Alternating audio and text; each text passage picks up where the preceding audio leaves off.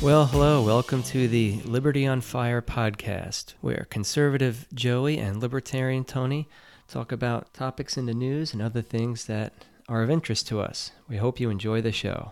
Hey Joey, how you been? Good, Tony. How you doing? I am doing pretty good. Guess we had a chance to watch a football game over the weekend. Yeah. What did you think about that? Did you watch the Super Bowl, right? I did watch, probably most of it. I was entertaining some people here at the house, so running around, kind of getting food ready and things like that. But I was definitely able to watch most of it, so I wasn't terribly excited throughout the game. It was kind of a defensive struggle, so it was more on the boring side. How about you? Yeah. Well, were you excited before the game, for the Super Bowl? Because no one had. There was a lack of interest for this one because it's Tom Brady and the Patriots yet again, and plus what happened to the New Orleans Saints. Right. What they should be in. That's right. I think a lot of people were thinking the Saints got robbed with that bad call, and that this is probably the game that shouldn't have happened.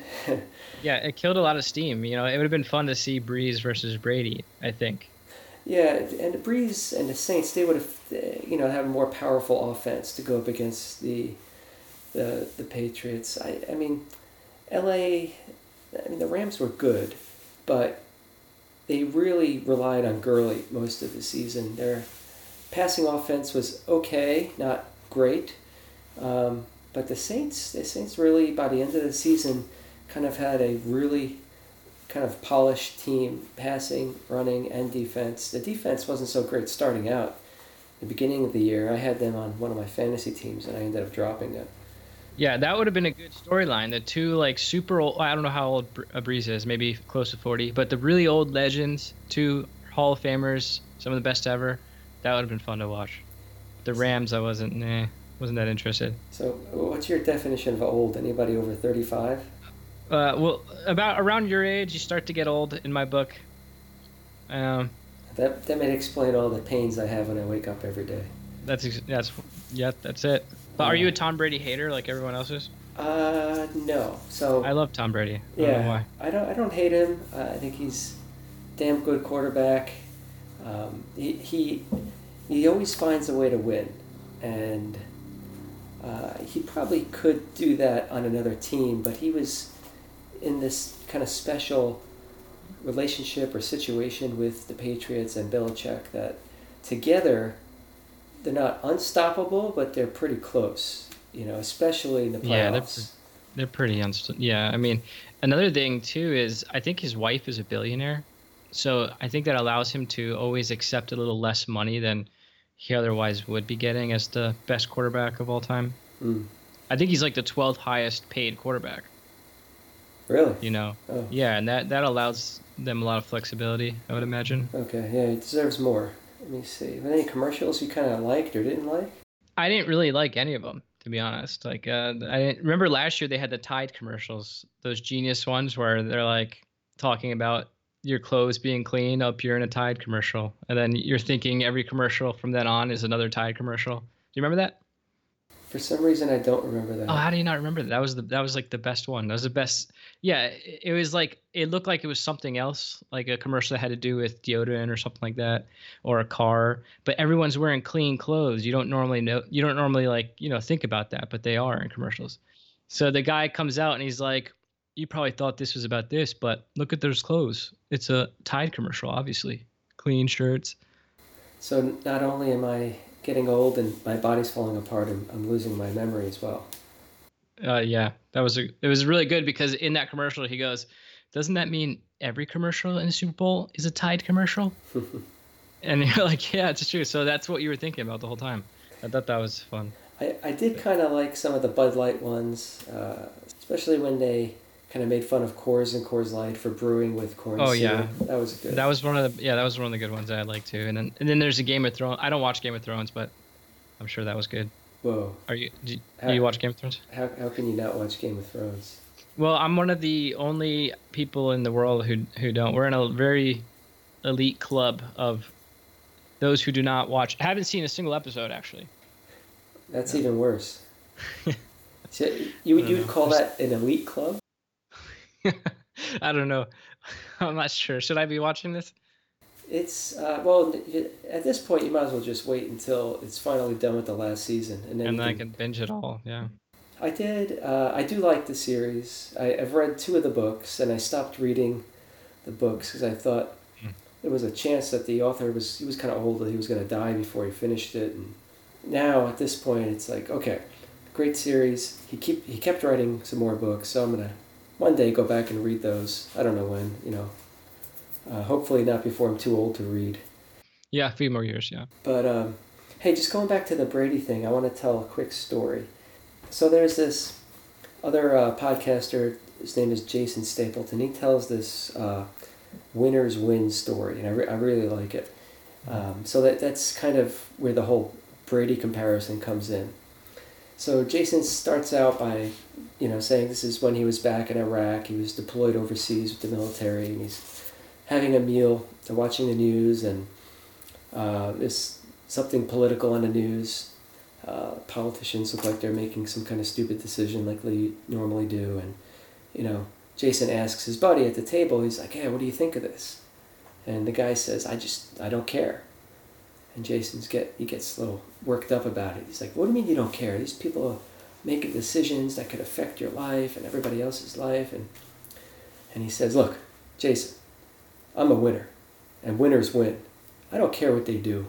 They can try to keep me down. It doesn't matter. I'm going to win no matter what. And so after that, I can easily see a strong comparison between that story and Tom Brady and maybe the Patriots in general, or Brady and Belichick, whatever pair you want to put together. But all they got to do is they just make it into the playoffs, and then that's kind of when they shine. They didn't have the greatest season, but then all they needed to do was get into the playoffs. Yeah, that's true. The haters will say that he finds a way to cheat every time, and they're in the weakest division in the NFL. I don't know. I think he's the best. It's hard to argue with his amount of success. Yeah, you can't argue it. Unless you have anything else to say about Super Bowl or football, I'm going to keep my fingers crossed for next year, I guess. So you said you had a Jesse Smollett update. Well, just a couple more weird details to me that I learned about after our last podcast. And you remember, he said that he had been assaulted by 2 people, 2 white guys, who shouted something like, "This is MAGA country," called him a racial slur, tied a noose around his neck, and then poured bleach on him, right? That was the summary. So a couple weird things to me were, he was coming back from Subway too. That was the thing. So apparently there's footage that the police have of him entering, I think, his apartment. So it takes place after the alleged assault, and he still has his Subway sandwich in hand. That's a little weird to me. Did he? So after the bleach and the noose, he held on to the sandwich. The bleach, the noose, and the beating. And the beating, that's right. And he was in a concert, because apparently he's a musician as well. Huh. And in the concert, he addressed the crowd to talk about some of the details. And at the end, he said, and I fought back, something like that. And the crowd cheered. So a beating, a noose, bleach poured over on him, and he fought back, but still kept the sandwich in his hand and walked away. It's a little weird to me. I don't know what you think. Maybe the only way I could square that is if he hadn't been eating the sandwich yet and it was still in its wrapper and it fell, and then afterwards he picked it up and went on his way. I don't know. Well, did the sandwich get wet with bleach? These are good questions. I think the sandwich is the key. If he was eating that sandwich, there's no way he still has that sandwich in his hands after all that. That's true. If it was still in its wrapper and he was just taking it to go and he was going to unwrap it when he got home, okay, maybe. Right. Well, at this point, I think I'm kind of, I'm a little concerned, because if it was wrapped in paper, and the paper bag got wet with bleach, and then he ingested the bleach. Yeah, I'm worried about his health. Yeah, he could do some more damage on his esophagus and stomach. That's not good. Yeah, eating bleach, it's not a good thing to do. Yeah, remember that time you tried that in college? That didn't work out so well. It didn't go well. I learned that. Yep. So I'm an advocate for not consuming bleach. But besides that, the noose that was tied around his neck, it wasn't a noose. It was a thin clothesline, something like that. So it was a thin sort of material, not, rope. And the police are looking into that to see, because apparently they can tell that it was just open from the package, so it's new material. So they're looking to see where that was purchased, maybe in some local stores. And then on top of that, he had the noose around his neck the entire time. He walked home with it, left it there, and then at first he went to the hospital to get checked out, apparently. Then he went home and called the police and left the noose around his neck. So I heard it was about 40 minutes during that time. So that's a weird thing to me. And he says it's because he wanted to preserve the evidence. Well, how come the police didn't go to the hospital? I don't know, because he didn't call the police at the hospital. He later on called them after a while, I guess. Huh. And then he, reported it all, and he still had the noose around him. I'm really confused by that, because why would you wouldn't you get that off of you as soon as they ran away? If two guys tied that on you, you wouldn't even think. It'd be instinctive. Let me get this off me. And the bleach stuff was just. So he says that to preserve the evidence. That's so fishy to me. It's so weird. Because think about this. If you're trying to preserve the evidence for the police to come and check it out, wouldn't the first thing you do is call the police? Yeah, that would make sense. I mean, that, or certainly don't eat the sandwich. Did he save the sandwich? Yeah, no, the sandwich is the big. The sandwich is the key. I want to know more about the sandwich. Thank God he saved that. That's good. Okay. I'm hoping he did. I mean, that unlocks everything to this mystery. So I don't know. It's a little weird. It's getting more fishy as I hear about it. Like I said before, I don't want to jump to a conclusion just to, dismiss this guy. But if I'm being honest, I don't really buy his story. Yeah, it's sounding fishier every day. It is. I'm keeping my eye on it. Yes, please do, because I won't, and I'll let you do that for the podcast. Okay.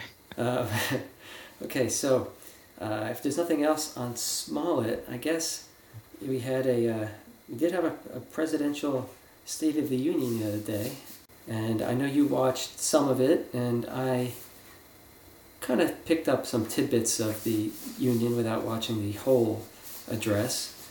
You want me to talk about it first? Yeah, go ahead. I mean, overall, most of these State of the Union addresses tend to be uplifting, but I really don't give it much weight or pay too much attention to it, because a lot of times it just sounds like a bunch of grandiose campaign promises. It's just kind of a pep rally of whatever side the president's on, right? And he just kind of cherry picks data that makes him look good. Right. Kind of how you feel about it. Well, and according to Trump, everything is good that he wants to be good, and it's the best it's ever been. Yeah. So, but he clearly ignores a lot of the problems with the economy, and in particular, it's just that the debt and the deficit just keep going up, and it doesn't look like there's an end in sight. Now we just are, I don't know if we crossed or about to cross 22 trillion in the national debt. Yeah, I mean, I would go as far as say he flat out lies about all that kind of stuff and knows it. I mean, when he was on the campaign trail, he was pointing all of that stuff out correctly about Obama, if you recall.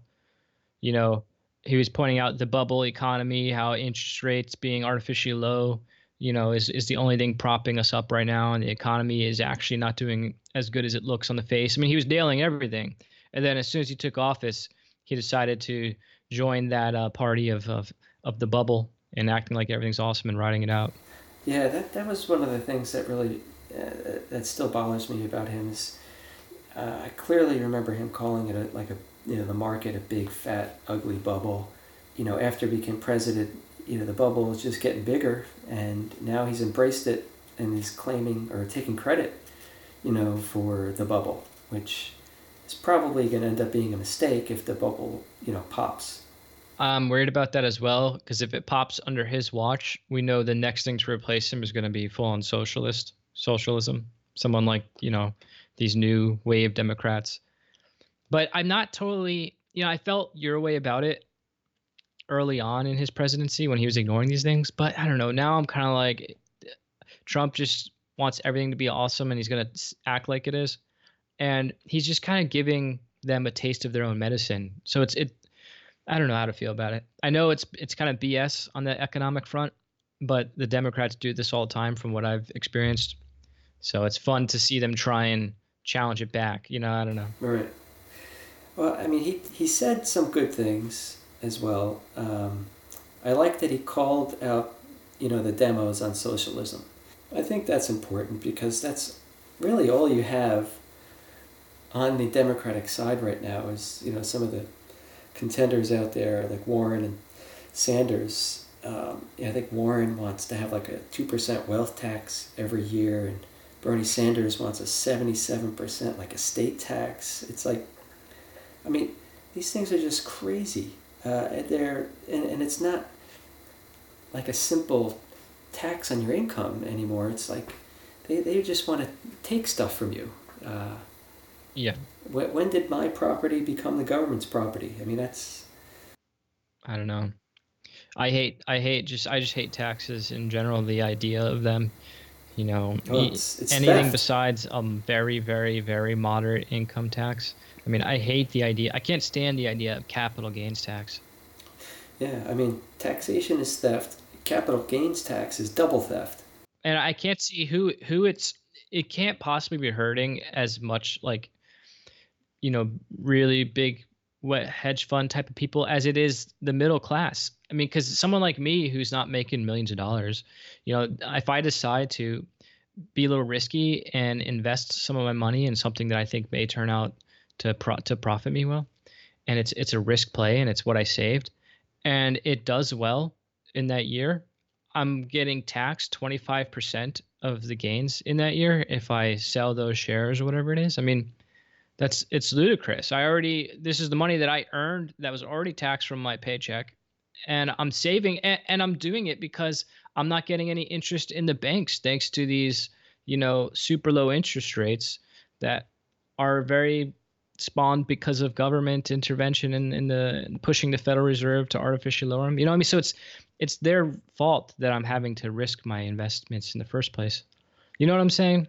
Yeah, it's funny how they don't see the problem with, entrepreneurs and business people taking the risk all on their shoulders of putting up the money and developing the business and growing it. If they fail, they lose everything. And, if you do well, government wants to take a piece of it. If you fail and you lose everything, you don't get bailed out. Yeah, they act like there was no risk on these guys in creating the company and investing and putting their life into it. I don't know. It's like all they see is the wealth and think that they were just lucky and walked into it all. Yeah. And they deserve to give a lot of it back. I don't know. It's bizarre. It's like, do they really believe this stuff, or is it just a narrative to gain votes and touch on emotions? I can't tell if someone like this Ocasio-Cortez is just kind of, an idiot and really thinks of stuff, or she's just kind of an evil genius. I don't know. I think she might be of the idiot category. I think you're right. 'Cause she's so young. But I think some of the older, Democrat politicians that have been there a long time, they probably really know who's running everything. The big banks and military companies and corporations and stuff. They're the ones that are really kind of pulling the strings. And they just go out there and lie. I think they've been in politics too long to not know the true score. Wanted to get back into the whole socialism thing. It's like I don't understand where it's coming from as far as what evidence do they use to show that it's worked. I mean, it's never worked before, never in like human history, and especially on that like the scale they're talking about. Like a large government type institution of socialism. Well, I know one thing they like to do is point out countries that claim to be a little more socialist in like Denmark and Sweden, and they see how these countries are, what would you call them, like rich countries or wealthy countries, and they say socialism works here. Why can't we, model this? These are good countries, and they have a lot of money per capita or whatever it is. I think they do a lot of that. That's their attempt at pointing to an example, right? But they don't look at the history of these countries and see that these were free market capitalistic countries for 100 years, since 1870 to 1970. You know what I mean? Right, right, and they've gone downhill since they've become more socialist. Yeah, exactly. They like something like Sweden. I think it was the fastest growing like wealthy country for that 100-year span. And when they adopted democratic socialism in sort of the 1970s and these more of these welfare programs and a lot of socialistic type of programs, they started going downhill. And now they're at the point where they're trying to reverse a lot of these Right. socialist policies. So I don't know. They're not educated fully maybe on these things. And at the same time, it's like, I mean, these countries aren't truly socialist. They just have a large welfare state. They're actually, many of them are pretty good on property rights and rule of law, that type of stuff. So, for Bernie to be talking about them as democratic socialist countries, that's just another lie. And, he's trying to pull one over on people. No, they're actually more free market than us in a lot of ways. They're not really socialistic countries either. But that's the only examples that I see them try and point to. Yeah, I mean, in many respects, I mean, I would even say our country is pretty socialist even right now. If you look at Heritage Foundation, they do the Economic Freedom Index every year. We are currently ranked number 12. And at one time, we were number 1. If you want to talk about, I guess, some programs that are considered socialist, you have Social Security, Medicare, Medicaid, you got welfare and food stamps, public education, you got this progressive income tax, you get central control of transportation and telecommunication, and just a huge, massive regulatory bureaucracy. We are already looking pretty socialist, in my opinion. And I know another thing they point to is something like in one of these countries, one of these Nordic countries, that college tuition is free or something like that. And then they say, see, they're doing it. Why can't we do it? But if you look, the students taking out loans are taking out bigger loans to go to college there than they are in America, even though the tuition's free. So it's like, the living expenses are out the roof to be able to live there and go to college. The food expenses are crazy. They're propping up prices all over the place because they're easy access to college around there. So I guess if we can get back into, I guess one of the other comments from Trump was, he wants to add another entitlement program now. It's just to make us even more socialist. I don't understand that one. This whole idea of a paid family leave. I don't understand how we're going to pay for this. I don't understand how we're paying for everything we are paying for right now. That's another reason why I wouldn't vote for any sort of tax increase ever. I mean, how could we vote for a tax increase when we're already spending well outside our means? I don't know if I have these numbers right, but I think George Bush added about $4 trillion to the national debt, and then Obama did about $8 trillion. And now under Trump, I mean, he is on pace to probably double Obama if he stayed the 8 years. Mm-hmm. I mean, at some point, and nobody knows when. That's the whole thing with I guess bubbles popping and things like that. It's like nobody knows when. Like, when is that going to matter? When is that national debt really going to matter? Because if at this point, there's really nobody out there that I know that actually thinks we can pay any of this money back. So if it can't get paid back, then it won't. And then if it won't get paid back, well then, what's left? The default, right? And yeah, then you have a lot of problems because then there's no way you can raise money again through selling treasury bonds when countries know that you can't ever pay these bonds back. So the dollar is going to collapse through the roof. If the dollar collapses like crazy, we're going to have problems all over the stock market, which everyone's tied to their money. And it's a huge, huge day of reckoning economically. Right. I mean, you have, I guess, some of these kind of beltway economics pundits that go on to talking shows, and they like to say that, well, we kind of can print our own money, so we can never really go bankrupt. We always have plenty of money. But that's not true. I think, to me, that's just another way of defaulting.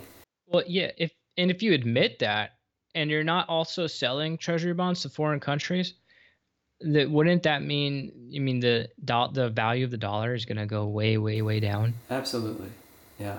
I mean, and these other countries will obviously recognize that, right? We'll have all these outstanding debts to pay, and it'll get to the point where we can't pay them, and we'll have to either tell them, yeah, sorry, we're not going to pay that bill, or we can just send you all these dollars that are going to be basically worthless after we're done printing all the money. Yeah, that's probably what will happen.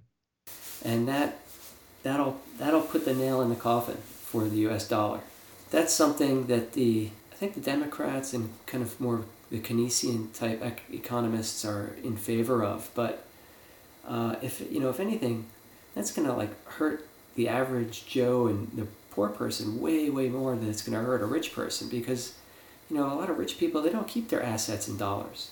They own tons of real estate, they own gold, they own priceless artwork. They'll have other sort of non-dollar denominated assets, and plus they can move around their finances and their money so much faster and easier than an average Joe or poor person can. They can get out of the dollar and get into other currencies if they want. Yeah, it's something that Trump's going to have to sort of address eventually, or it's going to be big trouble. And I don't know, at this point, I think he's just trying to get out of the 8 years, if he makes 8 years, without that kind of thing bursting over him. And I think he's doing, as far as that goes, I think he's doing a good job as far as somehow pushing the bubble and expanding it without collapsing. There's a lot just behind the enthusiasm that he brings about everything, sort of allows the bubble to keep on going. I think anyway. Yeah, I mean, to me, it looks like he's definitely kicking the can. So he's not solving problems.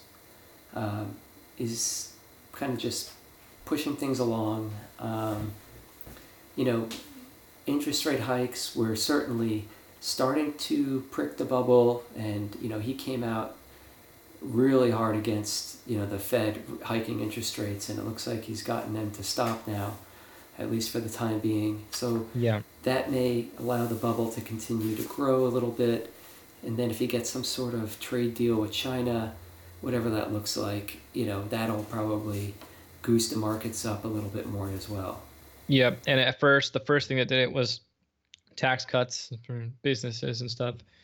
That really caused the stock market to get a nice boost when he first got in. But yeah, he's kicking the can down the road, and he's tying his success to the stock market.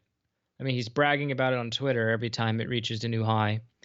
So he hates the idea of the Federal Reserve rate, increasing the rates and possibly pricking the bubble, which is the opposite of what he was talking like when he was a candidate. So that sort of hypocrisy, it still bothers me. I mean, all the politicians do it.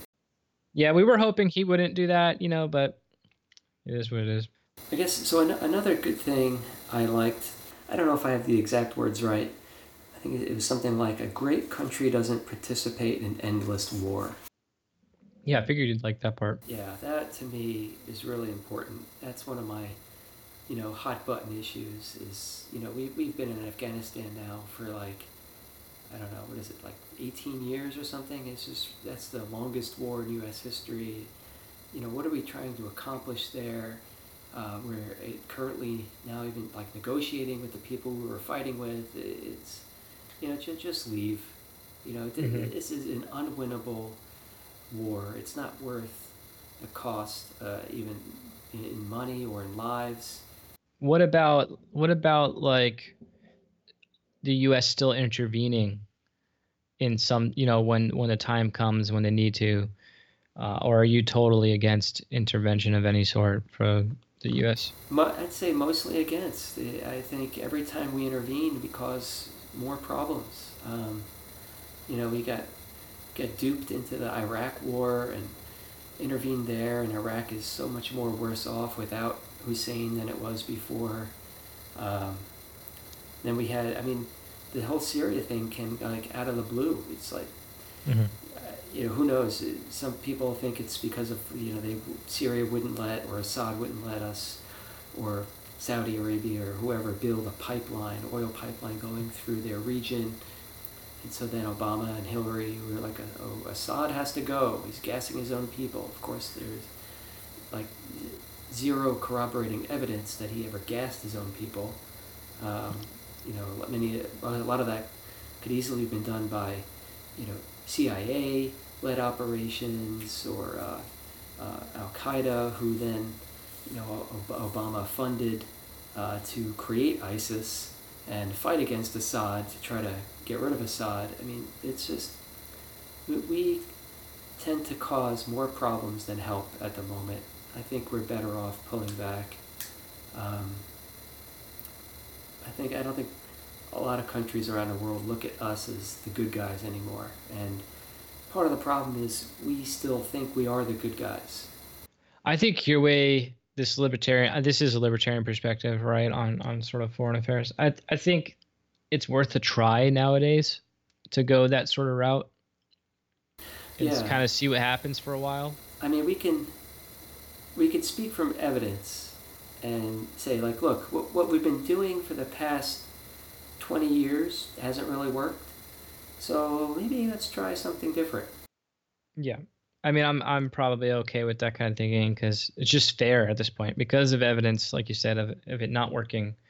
The more military intervention, kind of big brother of the global world, hasn't really worked out that well. I'm okay with kind of going and seeing a more hands-off approach, but I wouldn't, it bothers me, the idea of maybe some sort of foreign entity growing large, like maybe another ISIS kind of thing. If those ever spawn up in the Mideast and they're getting kind of scary and threatening, I don't know. I'm not opposed to setting down some teams of spec ops and eliminating a lot of these threats. Well, I guess for me, it's got to pass.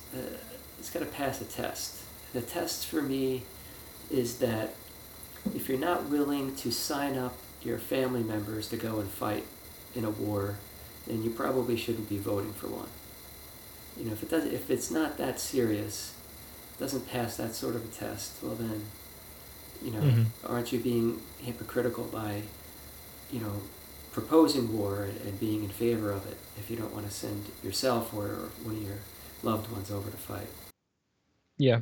Are you still okay with America having a super strong military and budgeting accordingly for that? No. I see, you don't like that. I would, yeah, that would bother me. I like knowing that I'm living in a country that's the most badass and you can't mess with us. Yeah, I know, but that's the kind of, I guess, the way I used to feel about it. And, we spend more on our military than the next 9 countries combined. And we've been doing that for years and years and years. And there is no country that comes even close to us. I mean, you put Russia and China together and we're still much more powerful. Part of the problem is they have nukes and we have nukes. So, but even with conventional warfare, it's like our military is by far and away number one. There's very little chance of anybody attacking us significantly. You had the 9/11 attacks, and you could talk about that is that more like a blowback type operation because of all of our intervention in the Mideast, or not. That's a whole separate discussion. But but military strength wise, nobody's even close, and we're watching all these countries anyway. We could easily, get our kind of war machine going if we had to. But do we really need like 140 bases around the world? I mean, and the amount of money it costs to keep these things going, the amount of good, I guess, that money could do back here at home is just probably mind-boggling. I don't disagree with that. I don't see why we need that many bases around the world and we need troops stationed all over the place and constantly not bring them home. Totally okay with that. We have troops in countries that we don't even know about. They won't even tell us. This is all, a lot of it's kept secret from the American people. A lot of, it's funny, a lot of politicians don't even know. Sometimes, I think this happened like several months back. A couple of soldiers got killed. I don't know where it was. Zimbabwe or some other African country, and they had to address Congress on it, and so they addressed Congress first. They're like, hey, by the way, we have soldiers in this country, and then and then 4 of them just got killed. So even the people we put into office that are supposed to know what's going on, they don't even know what's going on. Do they want to know? Who knows? Probably not, but still, those are the representatives that are at least supposed to be voting on whether we go to war or not. There's no oversight. I think we need to shrink all government spending, and even if we shrank the military by half, we'd still have the most powerful military in the world. I'm like 75% with you. And then we have this natural, just defensive, barrier set up. We have these huge oceans on either side of the country. An ally to the north, an ally basically to the south. I mean, Mexico doesn't have really much of an army to speak of. Very little chance of anybody, invading us. So, and that was supposed to be the primary purpose of, a military from a constitutional point of view. It was supposed to be just to protect us, not to intervene in all these other countries' problems. And I understand, some of the rhetoric behind it, and they want to kind of like the world police and the do-gooder type thing, but we never go just to do good. It never works out that way. There's always a lingering, reason why we're there. Is it that country has some natural resources that we want? What pressure can we put on that country to give us a favorable kind of, trade, or is it put a pressure on a different country? There's all sorts of shenanigans in the background. They're completely unnecessary, in my opinion. Mm-hmm. Yeah. Do you think that being the number one military in the world is a deterrent for anything that could come up? Sort of acts as a protector of the country? I mean, I guess so, but how much do you need to spend to be number one? Considering it would take as long as the Navy SEALs are still the most badass spec ops groups in the world, then I'm good. Yeah, I mean they are, but like the Navy SEALs to me would be a highly, protected resource. So I wouldn't waste them, bothering with like little fights here and there around the world. It's like just stay out. Oh God, yeah. Talk about if you want to go to that route, yeah. There's plenty of examples and stories where the Navy SEALs are completely wasted in practical suicide missions that accomplish nothing. That does bother me. Yeah, it's like you train these guys for years to become these killing machines, and use them wisely. Don't just get into like willy-nilly conflicts. I totally forgot that bothered me. Actually, there's a really good book called the Red Circle by Brandon Webb, a Navy SEAL sniper, the guy who created the Navy SEAL sniping school.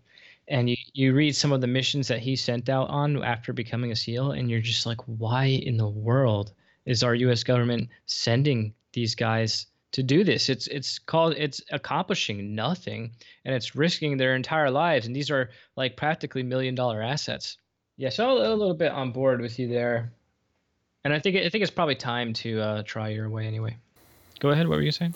Well, we could probably talk about war forever, but let's get back to the State of the Union. There really wasn't too much else I wanted to say about it. There was a funny optic in it. I don't know what all the women in the women representatives, they were wearing white. I'm not really sure what that was about, but they pretty much, and they were the Democrats, they weren't clapping at a single thing Trump was doing. Everyone's giving a clap and standing, whether it's we've lifted this many people out of poverty, or this many people came off of food stamps. Those good things to celebrate and clap about, but they just refused. Anti-Trump is what was going on there. And it was just really pathetic looking. And Alexandria Ocasio-Cortez, of course, was one of the big ones they showed a lot. And she's just pouting, not clapping at all, not smiling. Yeah, I mean, they're like a bunch of children. Yeah, it's so childish. Exactly true. The only time they did clap was when it was when Trump mentioned that there is more women representatives ever in the history. Then they clapped because that's like one of the main things they care about. But it was just silly. It was just silly looking and stupid and funny. It was pretty funny. Did you see that, or were you just listening? No, I heard about them wearing white and not clapping. It's just, it's kind of what do you expect? You know, if Obama had given the same speech, they'd be clapping the entire time, right? So I mean, it's obviously, you can call it like partisan pouting. It's kind of a funny way of putting It's it. just so stupid. They got there and they're like, "Look, we're not gonna clap at a single thing Trump says," and it made them look real stupid when Trump's saying some good things that they should be applauding. Well, I don't know about you, but once again, looks like the politicians ruined everybody's night for about an hour and went out there and made a spectacle of themselves and continue to prove what children they really are. I think we'll call it quits here for this podcast, and hopefully everybody will come back and listen to the next one. Thank you very much.